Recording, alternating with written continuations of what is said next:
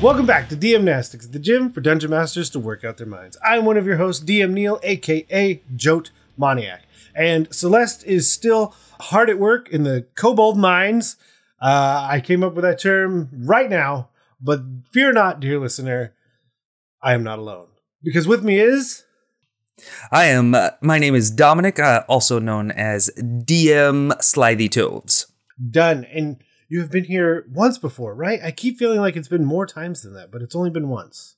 Yes, I got to guest in on the main podcast. We were talking about story threads. Perfect. Well, we are going to weave some more threads today in what can only be described as like maybe a really long taking your supplements, maybe a light bulb, kind of an article, but not really. So today we're going to be talking about a website that you presented, and it's funny because I don't feel like I had heard the term Obscura before. Then there was Candela Obscura from Critical Role, and then you told me about a website that got me honestly very confused because I started mixing the two up in my brain. I'm like, is this a Critical Role thing? This is not the Critical Role thing. Tell me about the website we're going to work with today. All right. This is an organization called Atlas Obscura, and some of the listeners might be familiar with it, but if not, oh my goodness. You know the old saying, truth is stranger than fiction? Oh, it's so funny. I was so ready with that one too. Yes, I do. I beat you to it. Yeah, Atlas Obscura is founded on truth is stranger than fiction. It's a collection of places around the world gathered by folks who traveled. Originally, it was put together by a small team of, people who just really enjoy traveling, but also they wanted to keep finding the little interesting things that get lost behind the big tourist attractions. And so instead, they started writing, oh, well, here's an interesting little thing here.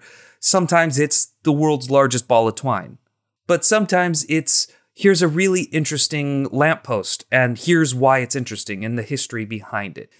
They do rely a lot on the public to submit more places as people travel, so the input is growing in terms of what it is, and they've got a team that go through and edit and research and stuff like that. But just some incredible places that you would never expect. Yeah, and a really good example to sell. I don't know. Are we? I mean, good on us for selling their website. I don't know. But basically the idea that the first one on today is the unsettling legend of Maryland's native cryptid, the Snallygaster. Oh, so it's not just so it's not just, ball of twine or come check out this statue, which also I really feel like could work for your TTRPG world campaign or whatever. But like the idea that you could even start here, like this is the rumor that your group could hear in a tavern. And then whatever the follow-up you make it, like how much you play into this story or just use it as a jumping off point. But the idea that like you could be at the table and say, I don't know, and then click onto the website and be like, now I know. And this is what we're interacting with. Like, oh, it's so good. And even if you just looking at the picture alone and the name, a spoiler if anyone wanted to go and look up Snallygaster, which is a great name for a monster. But, it's a cryptid. It's mysterious. Is it really out there? There's legends of this thing. But look at it. It's got claws. It's got teeth.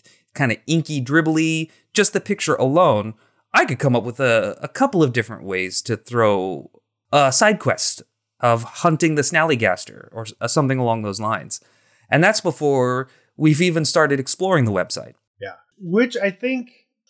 Well, the other thing is... I think of note is to also think about like the idea that, truth is stranger than fiction. And this took me a long time to remember because it was not yesterday, but there was a post back when it was only called Twitter from James L. Sutter, who's really heavy into Pathfinder, who basically looks at a map of New Orleans and says, what is even going on with this city? If I were to receive this from a freelancer, I would just have all kinds of notes and basically say, no, this is not okay. But like, that's the natural, like having so many other people and doing things at different times over hundreds of years, like the way something forms is so different than, a single designer looking at a map and building a city. Well, it's like, well, of course, when does that ever happen? When does that ever really happen in the real world where a single mind completely plans and develops a city? Well, exactly. It's you look at the history of humanity. We're an incredibly organic species, and particularly, I mean, really, you have to look for large civilizations, perhaps the ancient Egyptians constructing massive pyramids, or the some of the Mayan peoples constructing giant pyramids. It turns out pyramids are just one of the most stable things to build. So, long time ago. But when you've got a town that is based on footpaths and horse and cart paths that then you try and build up into a city, all of a sudden it makes no sense for roads. And from our modern perspective, we're left scratching our heads because why on earth would you have 7 roads meet at one junction? Yeah. That's the most ridiculous thing. You can find that in London. That's called the Seven Sisters. It's actually a pretty cool spot. And I've already stumbled my way past the Scallygaster to a maze based on the Paris catacombs.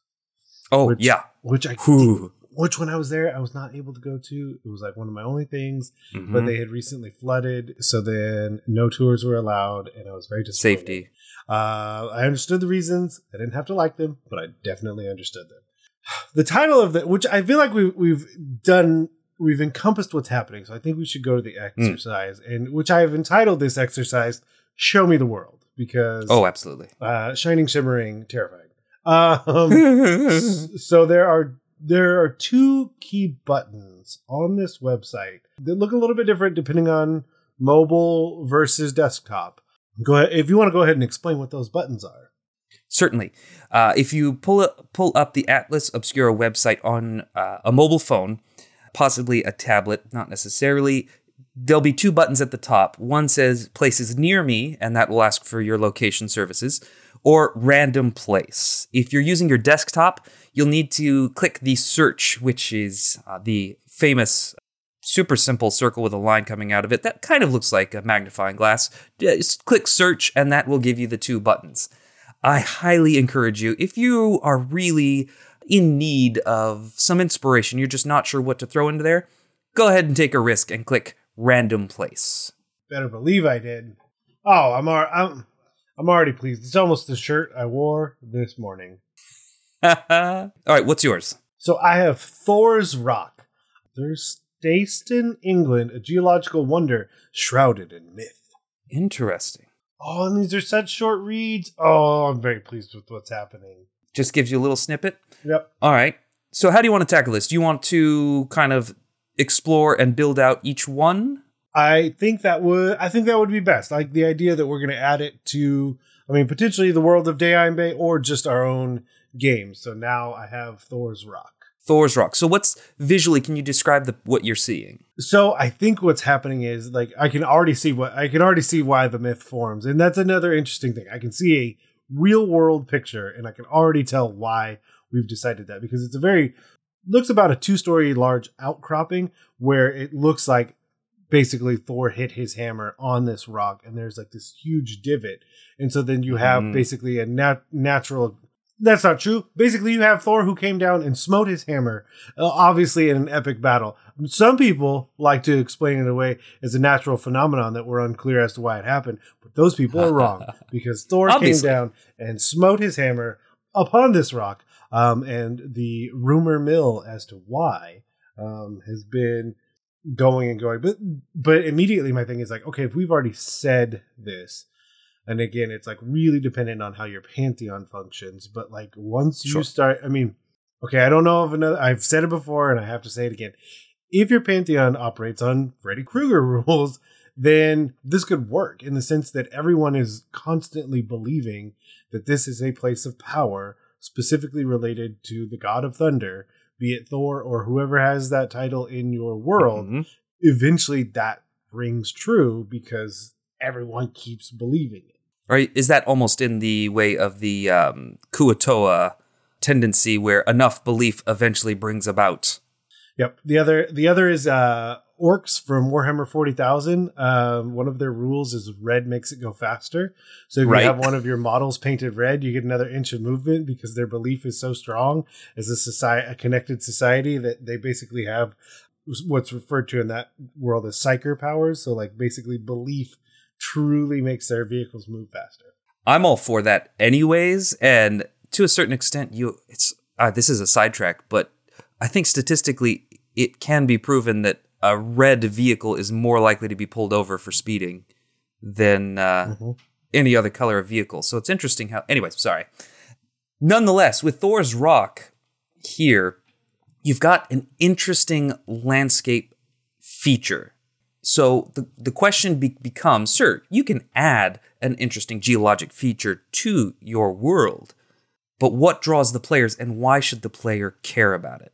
So the other thing I think is, what if someone's actively trying to use it, and be it for something nefarious? And this could be low level, high level, whatever version you want. It could just be that you go into a town and then they're all frustrated at the local wizard who keeps doing all these experiments at what is basically for them like a tourist, like because you could still go the tourist route where they're saying like, hey, can you help?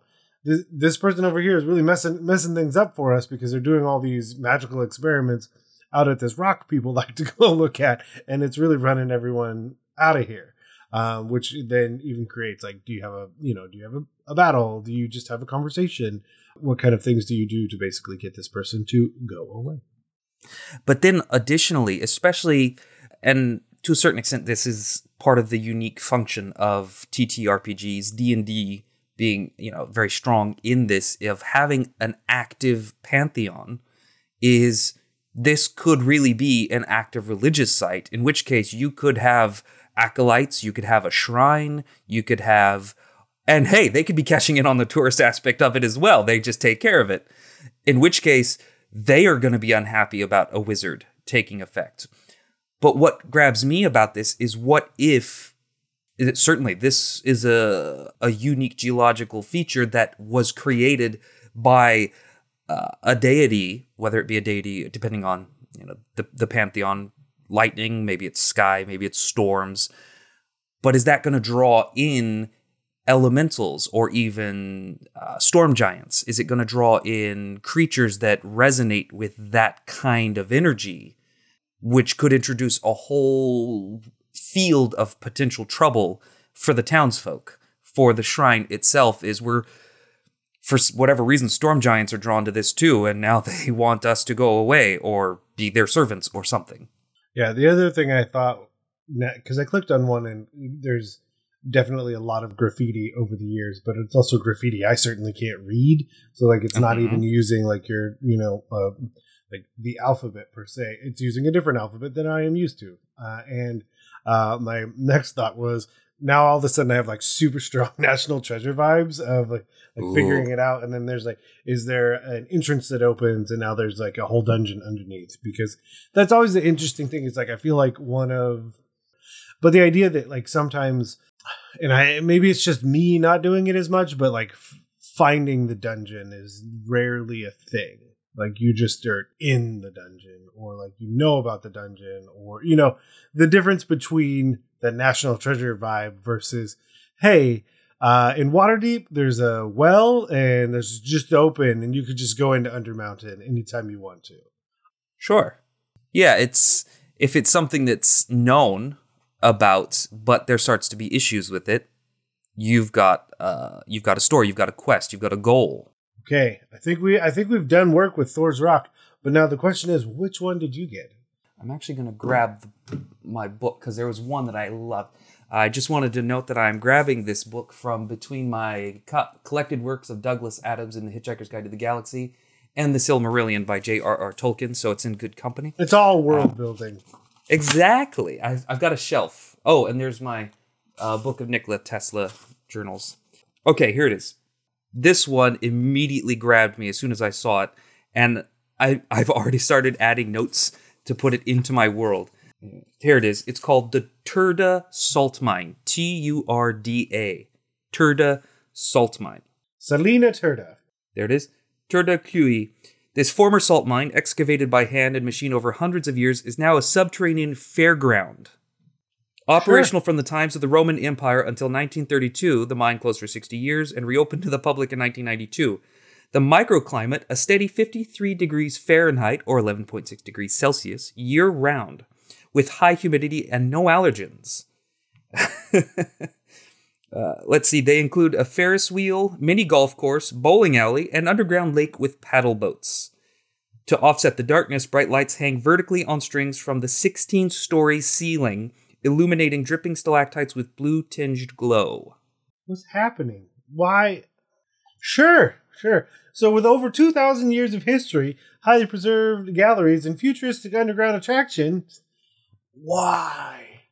If you want something a little spooky, you've got an underground. It's incredibly saline. It's a salt mine, so there's not going to be, shouldn't be living creatures. So it's should be an incredibly safe environment, provided you don't go in the water. But what happens if the lights go out? But to me, this just speaks to, this seems so eerie to me. To have to build an amusement park deep underground, 16 stories underground. I mean, these are real pictures, and it's hard for me to process them.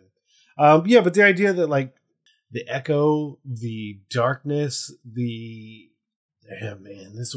one is scary. This one can get scary fast. It can, absolutely, especially if you've got some type of creature that has somehow adapted to a saline environment where no one expects there to be anything. Suddenly you've got another cryptid creature type of setting, perhaps. You've got an attraction that is losing business because something is going wrong and they need to hire adventurers to help figure it out. It just feels so unsettling to see all this, basically like a circus, at the bottom of a 16-story hole on top of a lake, and a pitch black watered lake. Does that not just seem like a bad idea to you? Did they just let people freely paddle boat in? Yeah, it's all right. Go get in your boat and paddle around in the dark black water that you can't see into. And some of these people are decently far away from the dock as well. Yeah. Well, this is amazing. And that exists in our physical world, IRL, as they say. And it's so creepy and eerie a concept that it's not hard to imagine a way to build that into a TTRPG setting. Yeah, especially with some of the imagery is also really old. Because you also have the things that that your brain might think is a traditional for a D&D setting. Because as soon as we turn the lights down or make them, that's the thing though. Everything that's there that is modern can in turn be magical. So everything you see can easily be explained with magic. But there's also just traditional minecarts. And it could be, there's nothing stopping you from both. The idea that it is still an active salt mine, but is also at the same time has this touristy attraction where you're having people come in and I saw another one where they're just in the boats. It's so weird. Yeah, it is creepy, but I think the thing I love about Atlas Obscura as inspiration is because people had to sit down and figure out how to make these places and build them up. You end up with so many story hooks. You end up with so many things that translate so beautifully well to be. It grabs you. It's hard not to buy into the reality of it because it's real in the real world. And in many ways, it makes a DM's job so much easier because you're not having to come up with all of the details. You've got pictures. I'd add it. There's no reason not to. Again, even if it's active, and because those are the two directions you can go. I love that this plants the seed for whatever reason you have. It could be that, again, is it touristy or is it just an active salt mine? And so now, again, the players are in town or they've been contacted one way or another to say, hey, maybe this salt mine is super important because it's where all the salt comes from. So we have a problem. Do we have a Balrog problem that we've delved too deep and too greedily and too deep for salt? And so now we have to deal with that. Or is it just that, or could it be that you decided to go 16 stories down and add an amusement park, which in my mind is just extremely loud in a place that is, would be not even just historically, but beyond history, very quiet. So the idea that like, what is that attracting, or has attracted rather? I loved that one when I found it. I hope you don't mind. I sent you one more that I found. Yes. Dear listener, due to the fact that this is close to Halloween, and we will try not to frighten you too much. I mean, just the sheer name of everything. Let me see if I can get the pronunciation. La Isla de las Muñecas. I apologize. My Spanish is dusty. Island of the Dolls. That in and of itself is going to have a few people uncomfortable, just as is. This would be one of those times where you probably need to find out what your players are comfortable with. Yeah, definitely. Because it feels like when you go to a place and you get all the locks are on the chain link fence. Right. This feels like the opposite of that, because often those locks are done with love. And kind of romantic, yeah. Yeah, romantic, and, you're both putting it on there, that kind of thing. I mean, I guess, I don't want to deter anyone from their signs of affection, but I don't know that putting dolls all over an island is what that is. Because a rusty lock is certainly something very different visually than dolls that are then falling apart all over an entire island. Even the article that Atlas Obscura includes here on Island of the Dolls includes other such things such as unsettling, horrifying, doll-infested. I mean, that doll-infested are two words that I never thought of putting together and just really make me uncomfortable. Oh, it all just started with one person. Okay. Yeah. Well, which is an interesting thing because, like, it could, even going back to like the Thor's Rock, like this sort of thing I guess that's how all of this works. Mm-hmm. Belief is a powerful thing, be it in your own ability to do something or generally speaking about an area. But the idea that, one person likely could have started this is just a deterrent. Like, I don't want people to bother me, so I'm going to do this kind of off the wall, creepy thing so that people just leave me alone. And then, right. Do they move? Do they pass away? Does something happen? And then it just becomes this thing that everybody does. And now it's even creepier. And now does something else decide, hey, what a wonderful opportunity. Thank you. Thank you for setting up this amazing island for me now to exist on. Cool. And now anyone that goes there doesn't leave. I feel like that feels like prime hag territory to have. Like, someone did this for whatever reason a long time ago. Other people see it, are inspired for their own ways. There's always going to be, like, these slightly more macabre individuals who are like, oh, I revel for this. I'm going to go add my own to it. And it builds and gains in its own... It gains its traction as a unique place. But just the general feel of creepiness and unsettling begins to inhabit and build upon itself and gain its own momentum. Just the unsettling, which so much of the Fae is drawn to those centers of emotion. Yep, and we would be remiss if Celeste is not here not to then mention the Feywild. So my thought is like, okay, so over time does this thin that veil? And absolutely. The idea of putting Baba Yaga's hut in the middle of this instantly perfect. Easy. Like, why? Yeah. So having, like you said, any hag that has gone from the Feywild to here could easily fit there. The other thing I think is, what if those are rumors that they are putting out? The idea of further obscuring all of the things that are happening to say like, oh no, it was just a guy. It was just a guy who came here like 50 years ago, put some dolls up. Come on down. Totally fine. Don't worry about it. Well, I mean, it's fine. You don't have to. I'm in fact deeply worried about it. In fact, all you need to do, we don't charge much. Just another doll. Bring a doll to add in, and you can walk around just for free.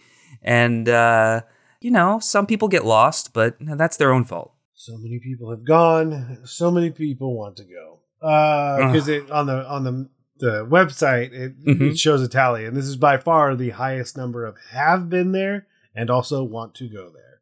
Exactly. And really, it does capture a lot of people who have that sort of almost, would you say, dark sense of humor, perhaps?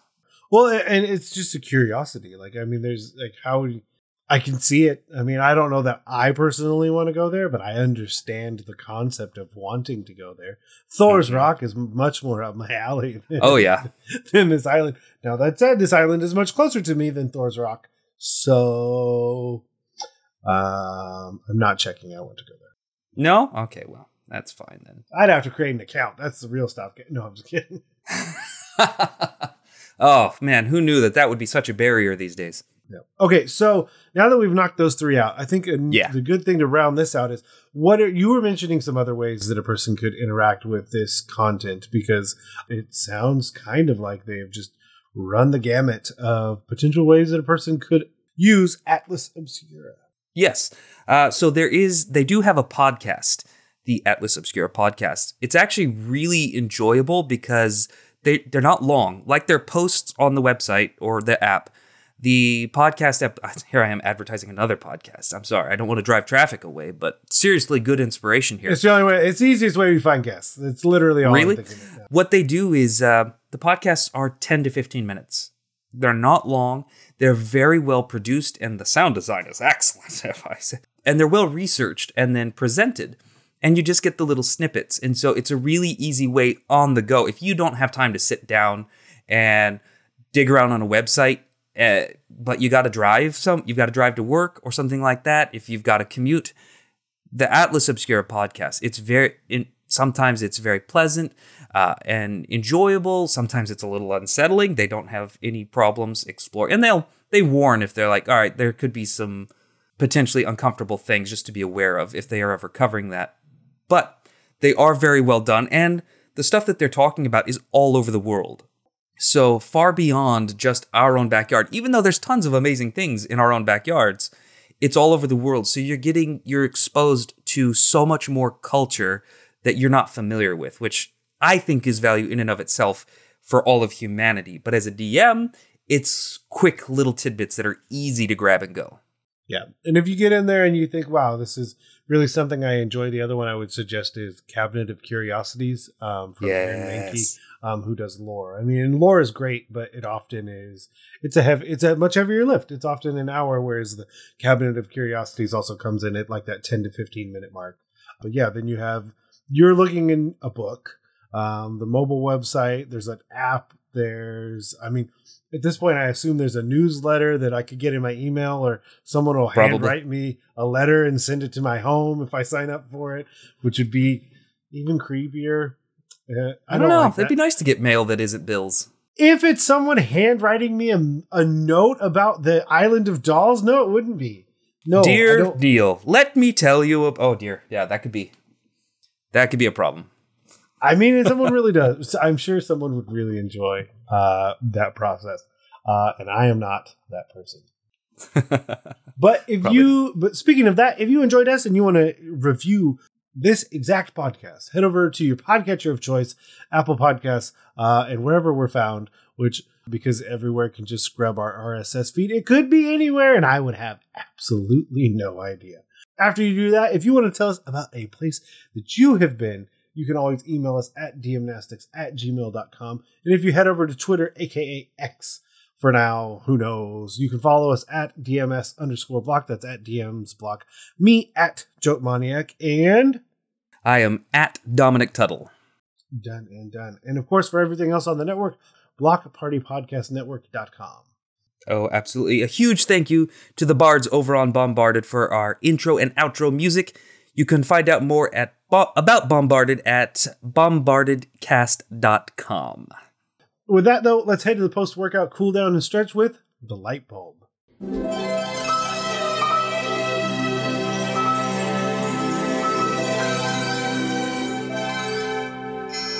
Light bulb. I know we've talked about it before, but I know now it is in the beta. But tell me about today's light bulb.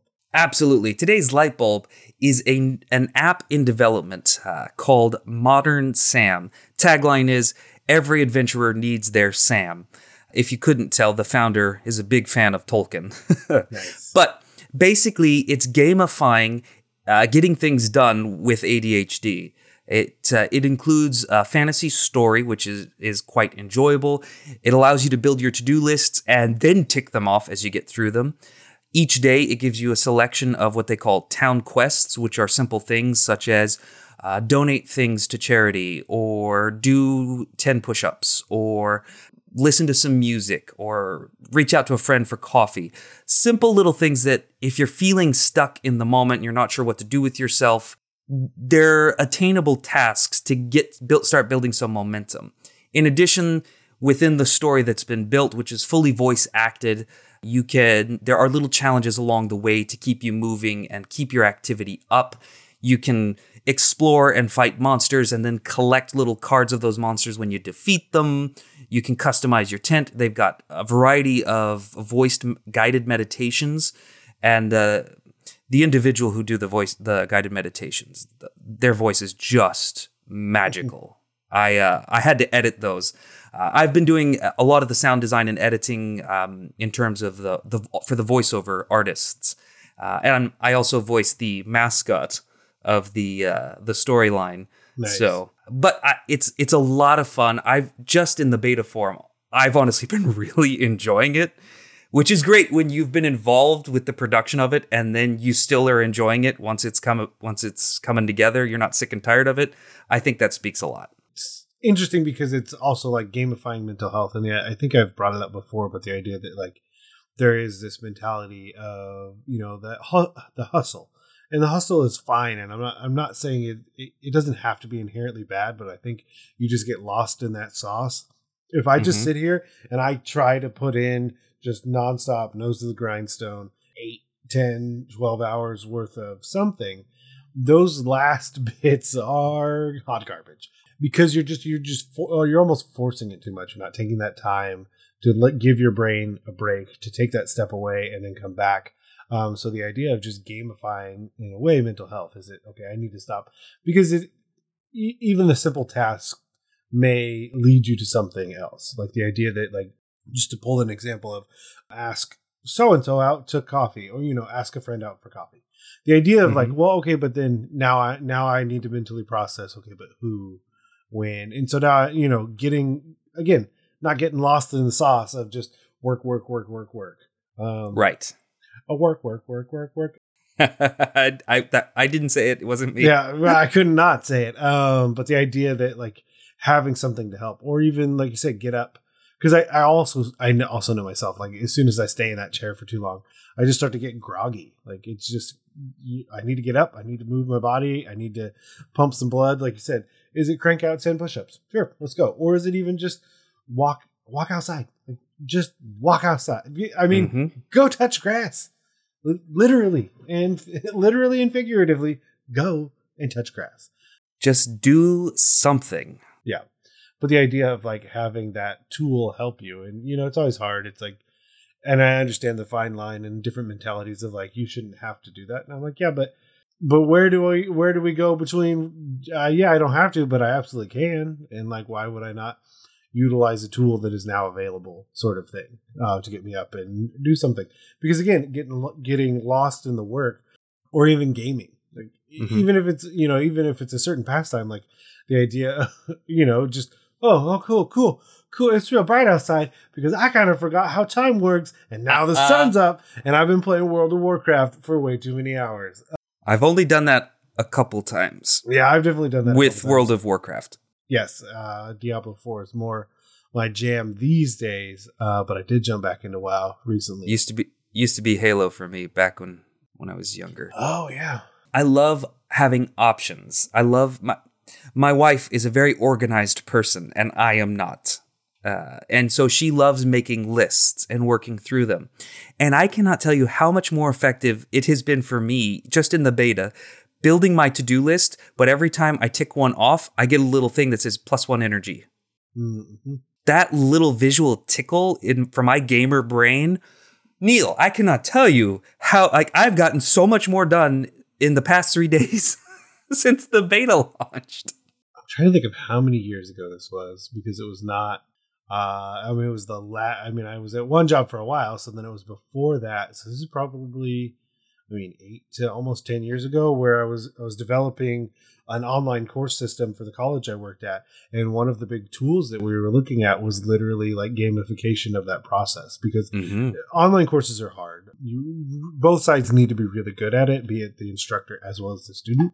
So one of the tools was potentially gamifying that process of completing a project, and then using the same terminology of like getting another energy.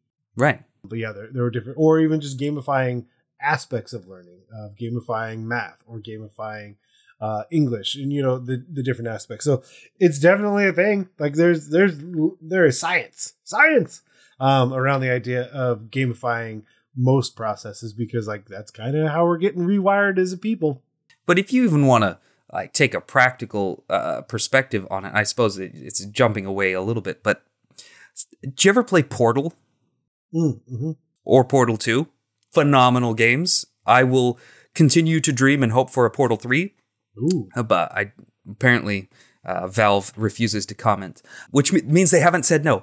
But it's puzzle. Effectively, what you're doing is you are solving puzzles, but something with as complicated as Portal, they gently bring you up, introducing new ideas and formats to solving the puzzles, introducing a new mechanic. And you can get so far along in solving these mechanics that you start to forget, oh yeah, I've got a portal gun. That's like the primary mechanic because I've got all these other things. But they've taught you a different level of spatial awareness and problem solving that you didn't realize you were learning, simply because it's a game. Where you set one portal on the ceiling, one portal on the floor, then you wait until whatever you dropped in there is moving fast enough, and switch the location of the portal on the floor, and watch that thing fire out at Mach 2. You build the momentum. Absolutely. Yeah. Oh, there's so many great things. All right. But perfect. So for Modern Sam, just to note, the version 1 officially launches December 19th. So it's in the beta at the moment. Those who backed on the Kickstarter are helping with the beta testing and such right now. Anyone who is interested, you can still go to modernsam.com and you can learn more about it. You can take a little personality test and find out which class you get and which house you'd be put into. It's a fun way to personalize as you go. Okay, well then that'll be in the show notes. But with that, we're going to head out of the gym. Right. Yes. We'll turn out the lights and head out of the gym. But before we go, I want to implore you, the listener, to go find us, whether it's on the forums, the Discord, Twitter, and anywhere else, and take part in these challenges, exercises, and other amazing conversations being had. To do that, head over to dungeonmasterblock.freeforums.net and try some Dm-Nastics so your players don't ask, do you even lift?